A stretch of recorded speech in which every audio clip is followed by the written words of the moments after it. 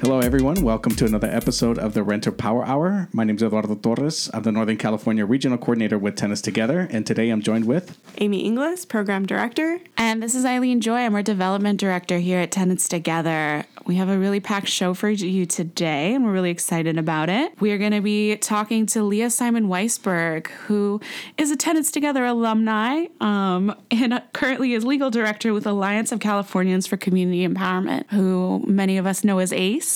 She's also currently attorney with Moms for Housing. And Moms for Housing just had a really amazing win. And we're all so excited to talk about that today. So excited about what they're doing. Yes. Moms for Housing. Go Moms for Housing. Yes. Down with all the haters. For sure. We're also going to do a report back on our Tenant Lawyer Network conference. This year we were at UCLA. We switch back and forth every year. Berkeley or LA, trying to mix it up, Northern California, Southern California. And this year is one of our biggest years ever. So it's pretty exciting. So let's go ahead and kick it off with this interview with Leah Simon Weisberg. She was very gracious enough to make some time and give us a little bit of a glimpse of what happened with the Moms for Housing action that took place and got all sorts of attention nationwide.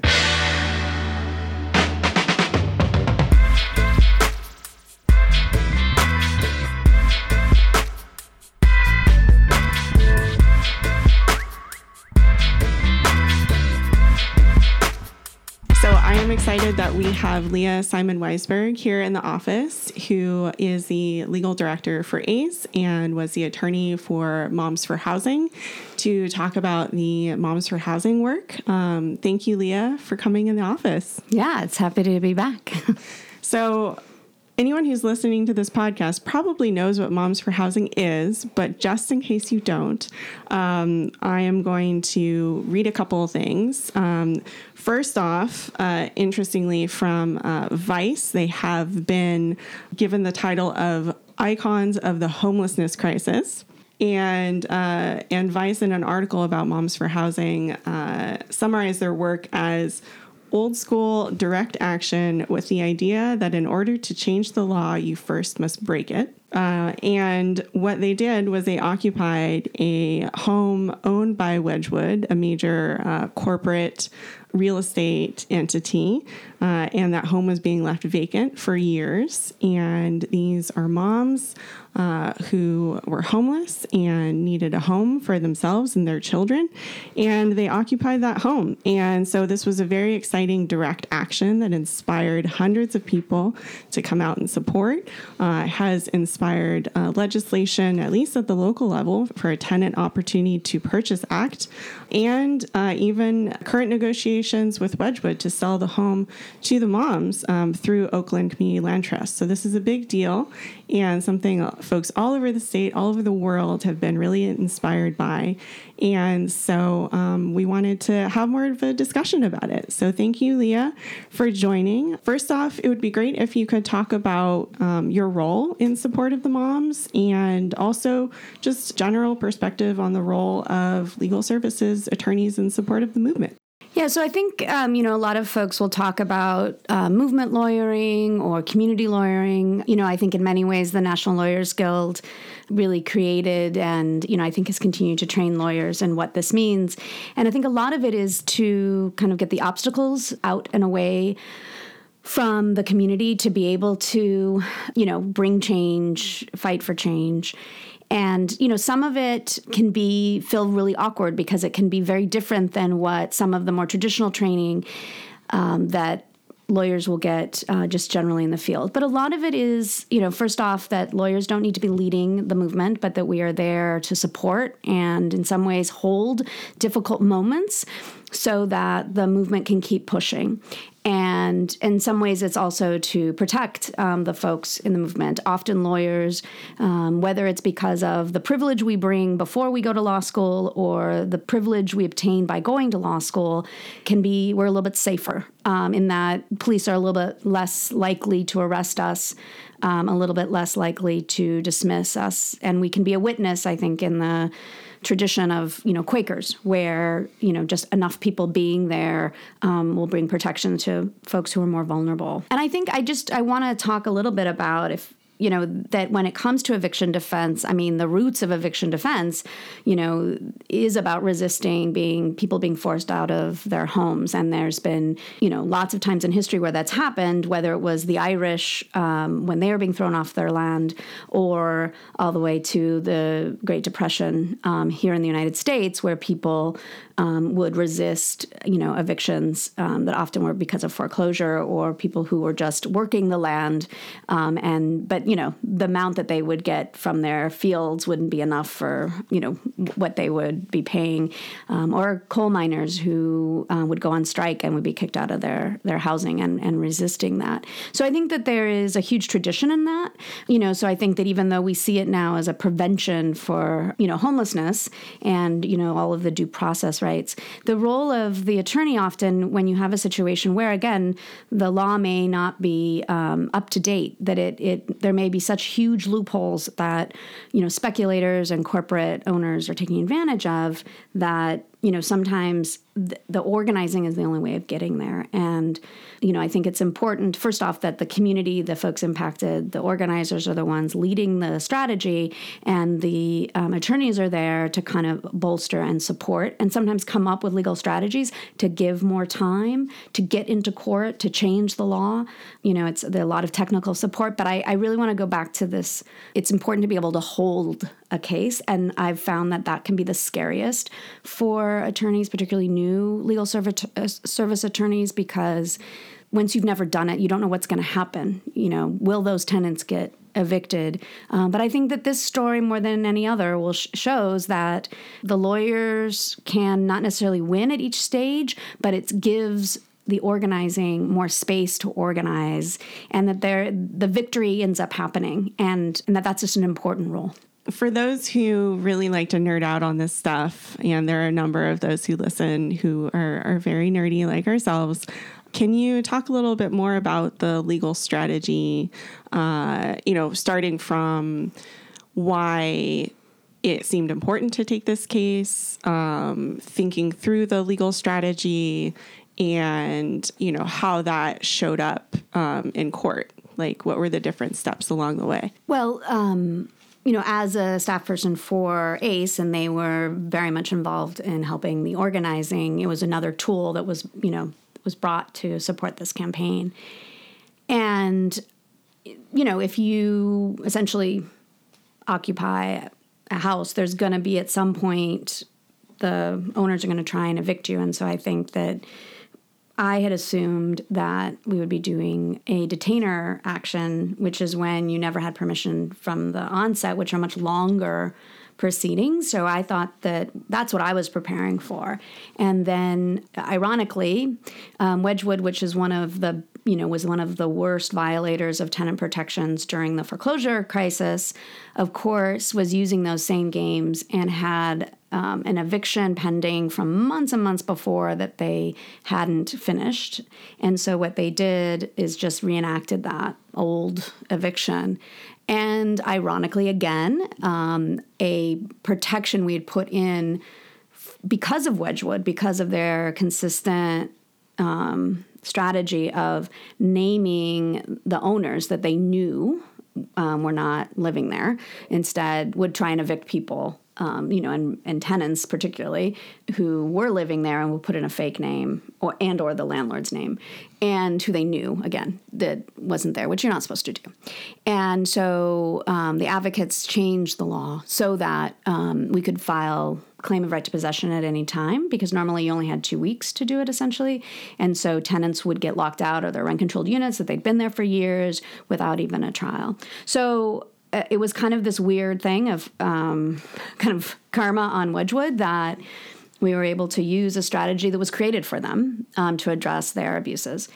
And so, we are going to file a claim of right to possession. And I think the real question was, what was our basis going to be? Because normally you have to show that you are a tenant based on having a rental agreement. And instead we were, this was a movement saying we can't have speculating corporations, commodifying housing, and then thousands and thousands of families as a result are rendered homeless. And so, we'd all been talking about for years this right to housing, and the claim of right to possession just seemed to kind of, it just invited us really talking about the right to housing, because essentially that is what it is. And I think that there's this tension between this right to property that Americans think is part of our Constitution and think is part of our culture. And it's so ironic, since we stole this whole country from the Native Americans, who absolutely do not, absolutely reject that, and instead, have a real sense of that Mother Earth is for everybody and nobody can own it.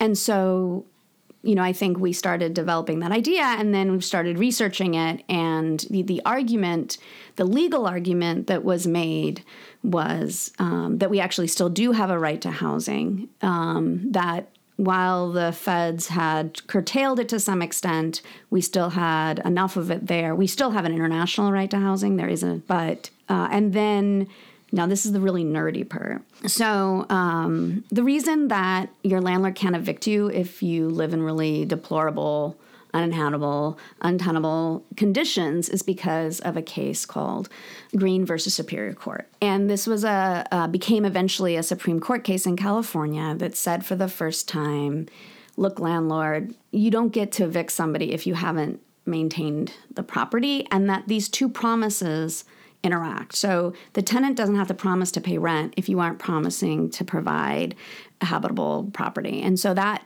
came to be called an implied warranty of habitability, to be found in the contract. So that means in our case law, the courts created case law that said there's an implied warranty of habitability. And so if the landlord doesn't do that, then the tenant doesn't have to pay rent. And so you can't kick somebody out because they don't owe you the rent because the landlord failed to do it.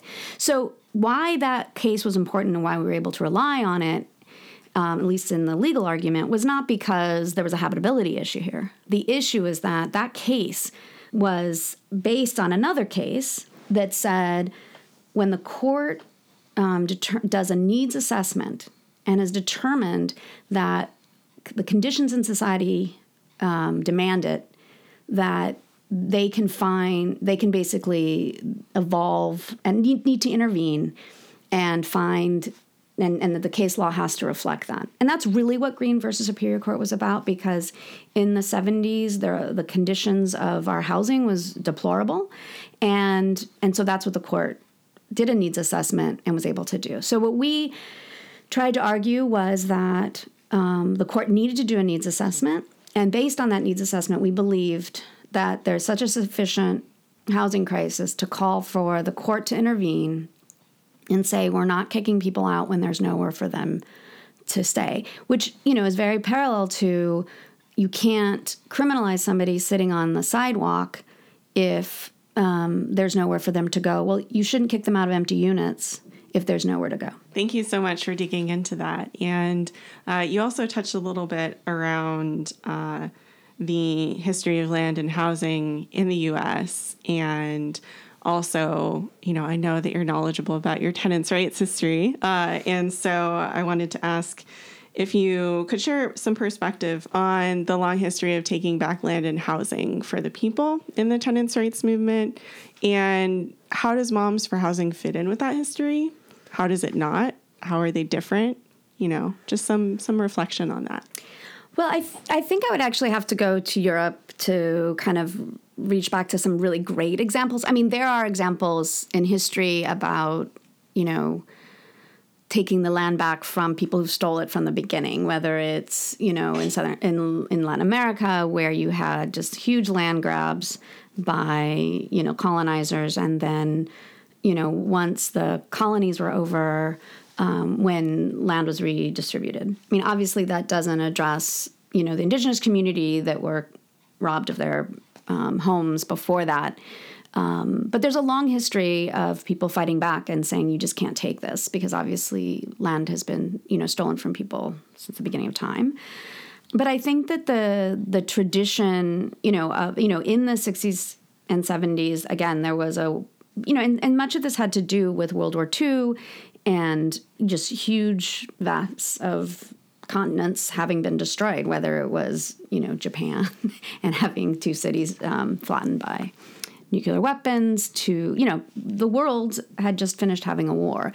And there were lots of places where there just wasn't enough housing and it wasn't being built fast enough and the government wasn't being active enough. And in Europe, the Netherlands is a great example where people were just like, we have nowhere to be. And they started taking over buildings. And those now kind of make up kind of their community-controlled housing. And it's why more than half of their housing is community-controlled out of the speculative market, not for profit.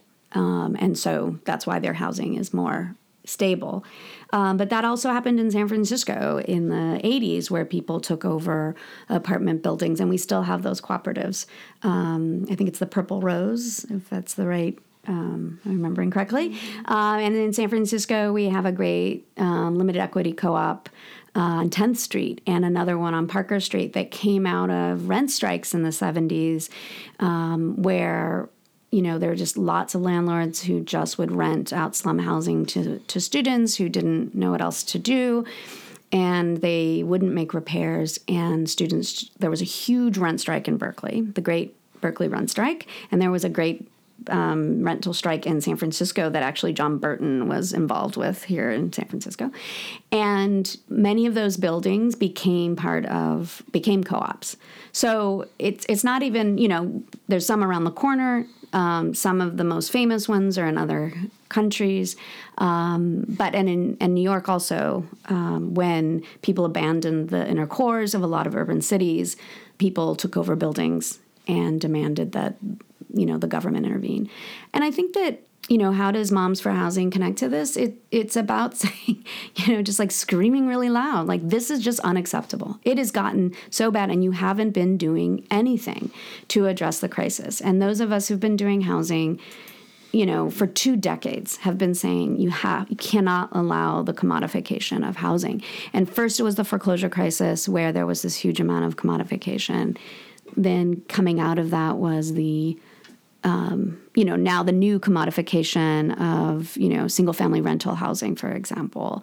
There's just been these ongoing phases, and that the government intervention has been very slow and very Band-Aid oriented. And what needs to happen is something more similar to what Germany does, which is every year the government is like, we are responsible for making sure that everybody has housing. And they every year take an assessment and do something about it. So if they have to build 60 units in a certain area of the government, they go and do it immediately. And like Berlin has done, which is they've frozen all rents in the city of Berlin because it's, first off, a lot cheaper. But it goes back to that we all have a right to housing, and that this is just like milk. And I mean, I think we would argue medication and education. I don't think we have decommodified it in this country, but, there are just certain things that it's just war profiteering, because if you don't have, how do we resist it? We just add more and more people to an apartment because we can't just not have it. And then eventually we end up on the street. And this is maybe more an organizer question, but I'm going to ask it anyway, in case you have some thoughts. How do we get to scale on this strategy? Like, what do you think we need to do? Everybody needs to do it everywhere. I think that I've the moms regularly talk about, this is a movement and it's for everybody. It's not just about housing 3 families. It's about housing all of us and everybody everywhere.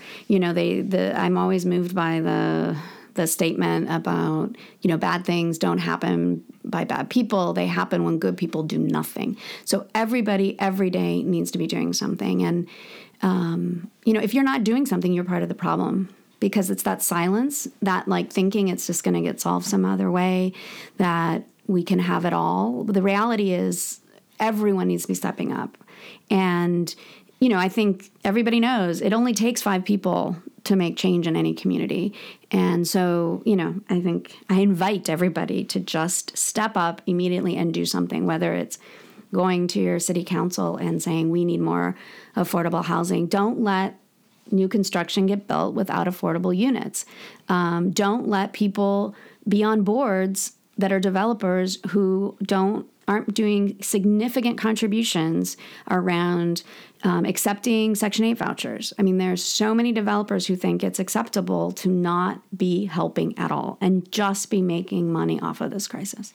So I think to that point, what would you say to people who are afraid to get involved? So one of the flashpoints, as we know, is the tanks rolling in from Alameda County Sheriff's Department, and that kind of imagery and that reality of what happened to the moms and their kids.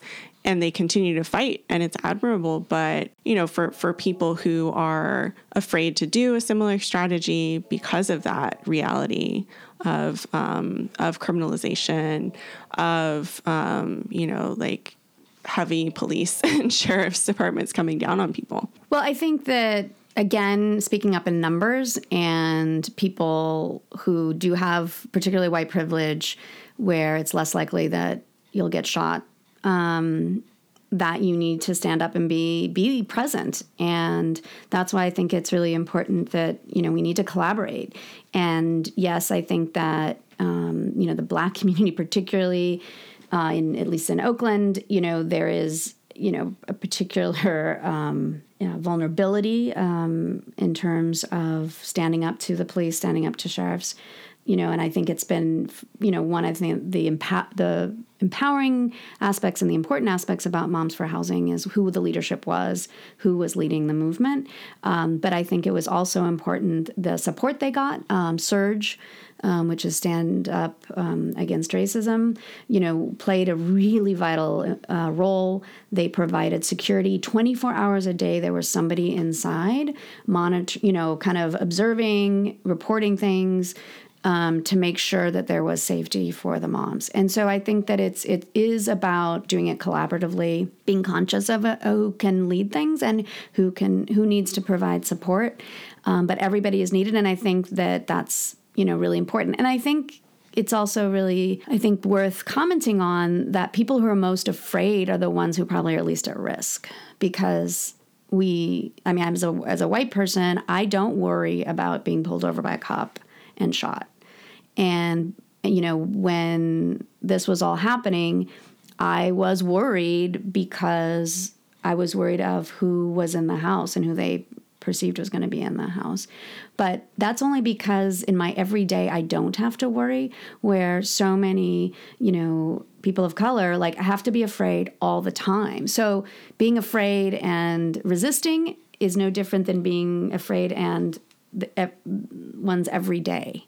And so I think if you're like, oh, I don't want to do this because I'm afraid, I think you need to check your privilege, because you have the luxury to distinguish between your everyday moment and taking action. And you need to activate that privilege to support and make change. And, you know, I think the other thing is this was a very well organized campaign, and that is important. This didn't just happen randomly. It's, you know, it reminds me of Rosa Parks was a deep organizer. You know, she was not just random person on a bus. And so I say that because people need to take organizing seriously and do the work. And when we do it, we win. Amazing to see so many community folks come out and support and take on support roles. Why do you, and maybe it's because of that deep organizing work, but also just kind of elaborating on why do you think there was such an overwhelming community response? I think because things are, again, I'll go back to things are bad enough. I think that everybody knows someone who is extremely housing burdened or at risk of homelessness or homeless. You know, we all know we can't hire people because nobody can afford to live here. Our teachers keep leaving. Doctors don't even want to come to California anymore. I mean, it's like affecting every part of our society. So there was nobody that felt like that's somebody else's problem anymore, which is sad, right? But it's that it takes that.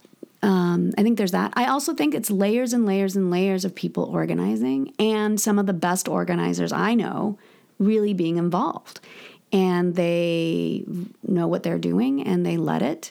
and they were great leaders, and there was lots of infrastructure. So, I mean, folks who had developed relationships in Occupy had developed relationships in other kinds of equity and racial justice work. But, you know, it really was, it took a lot of work. People were working 24/7. And, but it really came out of just, you know, so many people part of the organizing, you know, members from ACE who just had become homeless. You know, that was new. Yes, at risk of homelessness, yes. You know, that we had to help campaign so people stayed in their units. You know, ACE has been doing that for generations.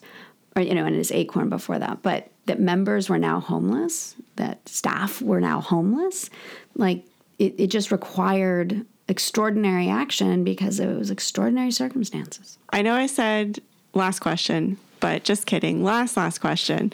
What's next? Well, the moms have a whole slew of legislation that they are working on, and ACE is working on. And we're really going to push because I think that it did create a lot of space for solutions, the real ones, instead of just the Band-Aid ones. So that's what's happening next, and people need to continue to be involved and organize. Get out there and organize. Every day, I don't play. When I gotta record what I gotta say, it ain't for reward or cash money. I'm a caterpillar with my legacy. Just wait and see. Butterfly so fly, never take a seat. From the past to the present and the place to be. So why you looking all strange to me? So what's your part? My part is I'ma take the lead. Vocals till my throat bleeds. Bring this music so that you believe. What's your part? My part is to pass this to generations so that it can stay alive. I'm talking freedom and creation. What's your part? My part is I'ma take the lead. Vocals till my throat bleeds. Bring this music so that you believe. What's your part? My part is to pass this to generations so that it can stay alive. I'm talking freedom and creation. Thanks again to Amy for that great interview with Leah Simon Weinsberg. Yeah, man, we got to keep talking about renter power. We're talking about building power across the state. And one of the events that I was able to go to really recently was the launch of the Sonoma County Tenants Union. Can you believe that Sonoma County has a tenants union now, Eileen? I love that. It's been a dream. You know, my family's up there. It's been a dream for them to have, and I love hearing that. Yeah. Well, I mean, hopefully your family could get in touch with this group. But it was a great event. North Bay Organizing Project was the lead convener of the Renter Power Assembly in Santa Rosa that was held there a couple weeks ago. Great event. There was at least over 100 tenants there. Wow. Right? Wow. On a Saturday. Yeah. So it was really cool. Yeah, and there was definitely a lot of excitement about launching the tenants union there that was going to represent Sonoma County. And just like a lot of other parts of California and areas that are not so close to urban cities, you know, they're just looking to try to pull the resources together and figure out how they could solve some of those issues that they have up there, which a lot of the tenants I spoke to are suffering, you know, with really bad habitability issues and landlords who are very being abusive. So it was great to be in the presence of so many folks there in Santa Rosa. Shout out to Chad Bola and Beatriz Camacho from North Bay Organizing Project for doing an outstanding job of and of course they had tons of help and support with other folks there that were part of that. But just special shout out and recognition to Chad and Beatriz for, you know, being able to juggle this great, you know, sometimes putting these things together very hard. It's really hard. Thank you for your work. We see you. Yeah, we definitely see you. We definitely see you. And just from the experience of, you know, helping with California Renter Power and even our regional Northern California Tenant Power Assembly that we had, it takes a lot of work. So for them to pull it off, you know, I tip my hat off to them. Much props to for them to put it together, but also bigger props to the tenants who decided to step up to form a tenants union to say, hey, you know what, we're going to organize, we're going to solve our own problems, and you know they have the support of a great organization like North Bay Organizing Project. So big ups to them. Awesome. If folks want to find out more about the Sonoma Tenants Union, do they have a web presence? How do folks get in touch with them? That's a great question. I don't know that, Eileen. That is a great question. But I will first say, check out North Bay Organizing Project. They are helping with that tenants union there. They're very brand new. So North Bay Organizing Project would probably be the organization I would reach out to get in touch with the Sonoma County tenants union there. But that's a great question. That's great. I'm glad to hear folks are doing this. I know, thinking of my own family and stuff, we've had folks be evacuated the last 2 years because of the fires, and we're really seeing a loss of a lot of places where folks have been living and living affordably, living with dignity and stability, and we're seeing that loss so much throughout the community. So I'm glad that folks are organized and got a place to turn. Yeah, and it's much needed, especially in, like I said, in areas like Santa Rosa that were hit by those huge fires a couple years ago. Yeah. And in situations in cities and areas like that, and I will make a comparison to like Chico, who also had their huge fire there with the campfire. It causes a lot of displacement, and that causes a lot of opportunity for bad landlords to be abusive and get away with some of the things that they're doing. So tenants unions are very much needed to protect our families, our communities, and stuff like that. So. Folks who are impacted by the housing crisis, we have faces, we have story, and we have inherent value to this community. So today is our first general meeting for the Sonoma County Tenants Union, and we decided that we wanted to have a renters assembly alongside of that because we don't have a strong base of organized renters here in Sonoma County yet, and so we recognize that the need for it, the education piece, so the why we organize, the how to and why form associations. So that's the reason, and the deeper reason is to build our base of renter organizers and renter leaders here in the county. When I use terms like deep ecology, logically, I'm referring to the link between the earth's biology and the reality of our society's problems with race, class, and gender. I'm a protector, always remember what it really means to protect my community.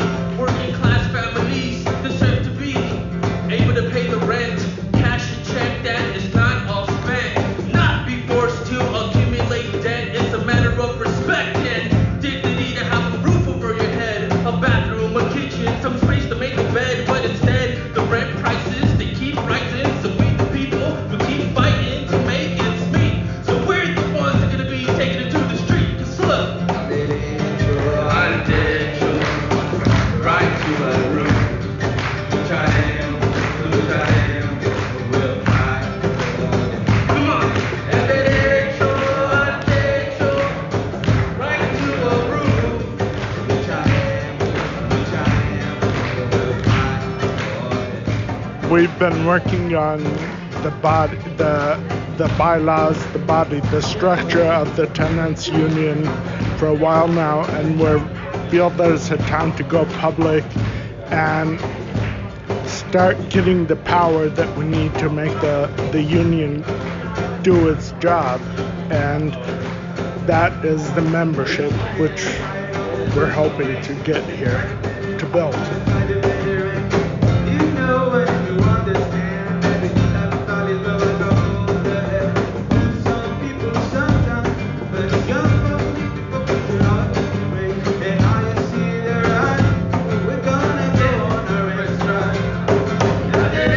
So we're hoping that we have renters that are committed to show up for the struggle, that see clearly that they're not alone, and that when we get together and make one fist, that we have more power, and that they see the broader context, that this BS about it's our own fault if we can't afford a house, we haven't worked hard enough, that myth gets broken.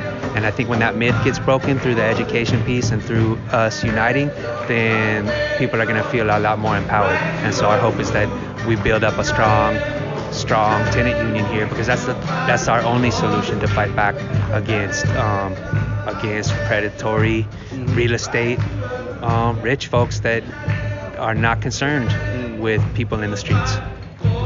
The reason I'm still here, the reason I drove 3 hours to be here with all of you today, is because I'm invested in creating a beloved community.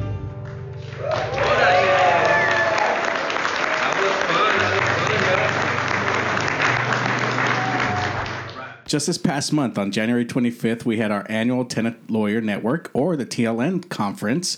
Tenants Together has been doing these conferences annually every January, alternating each year between Northern and Southern California.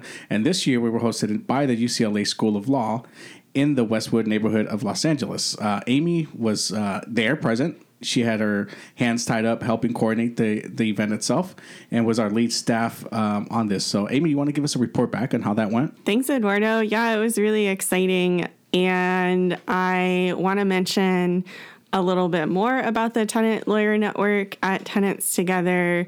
And I think a little known fact about Tenants Together, even though we are an organizing and advocacy organization, we are also an organization that works in partnership with tenant attorneys all over the state. And the Tenant Lawyer Network was formed 8 years ago, approximately, to support those tenant attorneys in the work that they do. It's a pretty hard job, and we appreciate them so much. And also, is a way that they are more connected to the organizing work and are a special group of tenant attorneys around the state who want to support organizing and advocacy and want to work more in partnership. And that's the Tenant Lawyer Network. And so this was our 8th year doing the conference. Yay. We usually do it end of January so people can get their MCLE credits in. I'm not a lawyer. I don't remember what that acronym means, but it's important. Continuing education credits, and really good time to get those in with a full day with a conference. And yeah, and so also more than half are, actually a little under half are member organizations are legal services groups supporting the movement for tenants' rights. So a number of those organizations and staff there were involved in planning the Tenant Lawyer Network conference. And so I just want to give those folks a shout out right now because they were really important and helped to coordinate the panels for the day and helped to do outreach so that folks attended. At the end of the day, we got over 100 attorneys and law students. Wow. Yeah. That's a lot. From around the state coming to the conference. So yeah, awesome. Thanks to them. Their names are Claudia Medina, now at the law office of Claudia Medina, Deepika Sharma, now at UCLA Diversity and Affirmative Action EEO Compliance Office, Lydia Nicholson, who is a UCLA law student and helping to lead up the Tenant Law Student Association, which special shout out to that student association and Lydia and the other students at UCLA Law who volunteered at registration in the morning, who outreach to their peers to get more students at the conference, as I think it's especially important as there's more of these right to counsel laws and more move for funding for tenant attorneys around the state, that we are actually doing more to educate students and support students in taking on that field. So that is a unique thing. I hear there's also a student association at Hastings Law. So let's get more of those going. Sorry, I was working through my list. No, that's a lot. That's great. But I want to make sure to mention that. Also, Madeline Howard at Western Center on Law and Poverty. Madeline is a badass. We appreciate her so much. Navneet Grewal with Disability Rights California, and Shirley Gibson at Legal Aid Society of San Mateo County, and a special sad face for Shirley, who and a couple other folks whose plane couldn't leave from SFO that morning, and they couldn't actually make it to the conference they helped plan. So, wow. But Shirley did so much to help put the thing together. So. Yeah, that's everyone who is involved. I could talk a little bit about what happened that day. Please, keep going, Amy. Okay. The floor is yours. All right. So we kicked it off with a report back from California Renner Power, which, if folks remember, the statewide happened last October. Yep. Feels like a lifetime ago, but not too long ago. Yep. In Inglewood. I got it right this time. And we did a report back. We thought that was important because it was an assembly mainly attended by organizers and tenants, and for attorneys and attendants to know, if they hadn't already heard, about the policy priorities and goals of folks who attended that statewide assembly. Given that we're organizing the tenant lawyer network, and we're doing the work in the way that we believe organizing leads and tenants lead, and other folks are there to support. So that's why we kicked off the day with a report back from Renner Power, and people were really responsive to that. And then we dug in to a bunch of nerdy things, like talking about the new state bills, especially 1482, the statewide rent cap, new case law, and then had lunch. And then the afternoon talked about unlawful detainer defense, which is eviction defense, doing affirmative litigation as part of eviction defense, and also focusing on protected classes as a way to keep people in their homes. Protected classes just means, like, if folks have a disability, or there's a big long list of, like, reasons and ways you can't discriminate against people in California. There's federal laws, there's California laws, and attorneys use those to help people stay in their homes. So yeah, that was the summary of the day, and folks learned a lot. Were really responsive. Folks who'd been doing unlawful detainer defense said to us, like, I learned something new today. That's great. I mean, that's the whole purpose, right? Hopefully that folks walked away with another piece of to take back into the movement. So. Yeah, and it continues to be really special because there's a lot of housing conferences, but there's a lot to know around tenant law, and there continues to be not a lot of resources to help attorneys as well. People may not be aware that when you go to law school, you don't learn a lot about tenant landlord law. Right. You maybe have one property rights class and maybe 1 or 2 days where they talk about contract law and tenants' rights. And it's actually a lot to know. And so people really appreciate having this space to really dig in. Nice. So we're looking at another one next year? I hope so. Yeah. This time probably Northern California, I'm assuming. They usually alternate. We've been hosted by Berkeley in the past. I was going to say Bolt, and I guess their name changed. I think it's just Berkeley Law, right? It's Berkeley Law now. It makes more sense. Yeah. Everyone understands it better. Good branding change. Yeah. Awesome. Well, thank you so much, Amy, for sharing that. Is there anything else you want to add? No, I think that's it. All right. So if there's a tenant lawyer out there listening, definitely reach out to us, maybe to join the TLN. Yeah, you can. I mean, we're my preference of a thing to mention would be that we're currently hiring for counseling and volunteer coordinator. Let's lift that up really quick. Yeah, basically, I have been for the last couple of weeks doing the job I started at Tenants Together, managing the hotline and the volunteers, which I love all of those people. But it would be amazing if we found a super cool person who wanted to come on board and do that work of the counseling and volunteer coordination. It is a really fulfilling job because there's an amazing crew of, at this point, over 40 volunteers who are doing the counseling, know what they're doing, need some extra support, and a bunch of folks around the state who are interested in starting their own counseling programs.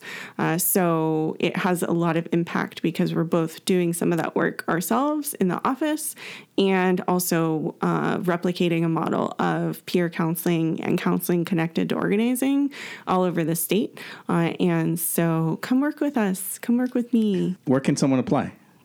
You can just go online. Yeah, you can go to, we have a posting on idealist.org. We also have a posting on our website, tenantstogether.org. If you go to join us at the very top, the deadline is the end of the month to 28th, apply. right? Yes. 28th. So it may say something else on the website right now. Just ignore that. Deadline is the 28th.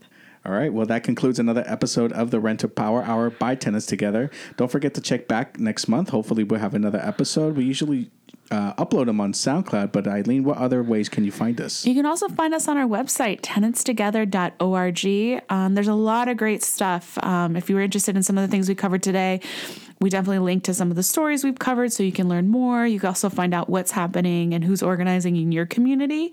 If you are a tenant in California with a question about your rights, you go to our website, tenantstogether.org. You can check out our resources tab to search for local resources in your area or find out about contacting our hotline, which is 888-495-8020. Again, 888-495-8020 is the Tenants Together statewide hotline. I like that you repeated it. Thank you so much. You're welcome. You don't want people to have to rewind and write it down. Yeah, exactly. And while you're there, remember Tenants Together is a really grassroots org. We're supported by our members, not big banks, not the realtor lobby. We wouldn't take their money if they tried to give it to us. So click that donate button and support our work. We're really supported by our folks at $10, $15. You shoot us here and there. Makes a huge difference in our work. 20, 30, 50. We'll take 100. Just as long as it's not corporate, we don't take that money. We want good money. No money that undermines tenants. Right, exactly. That doesn't displace tenants. Yeah. And if you're listening to us and you're hoping to get some support regarding some of the organizing work that you're doing there in your area around housing justice, and you're in Northern California, feel free to reach out to me, Eduardo at tenantstogether.org. Or if you're in Southern California, you can reach out to my counterpart, Jorge, and his email is jorge at tenantstogether.org. You've been listening to the Renter Power Hour. Don't forget to check us out next month.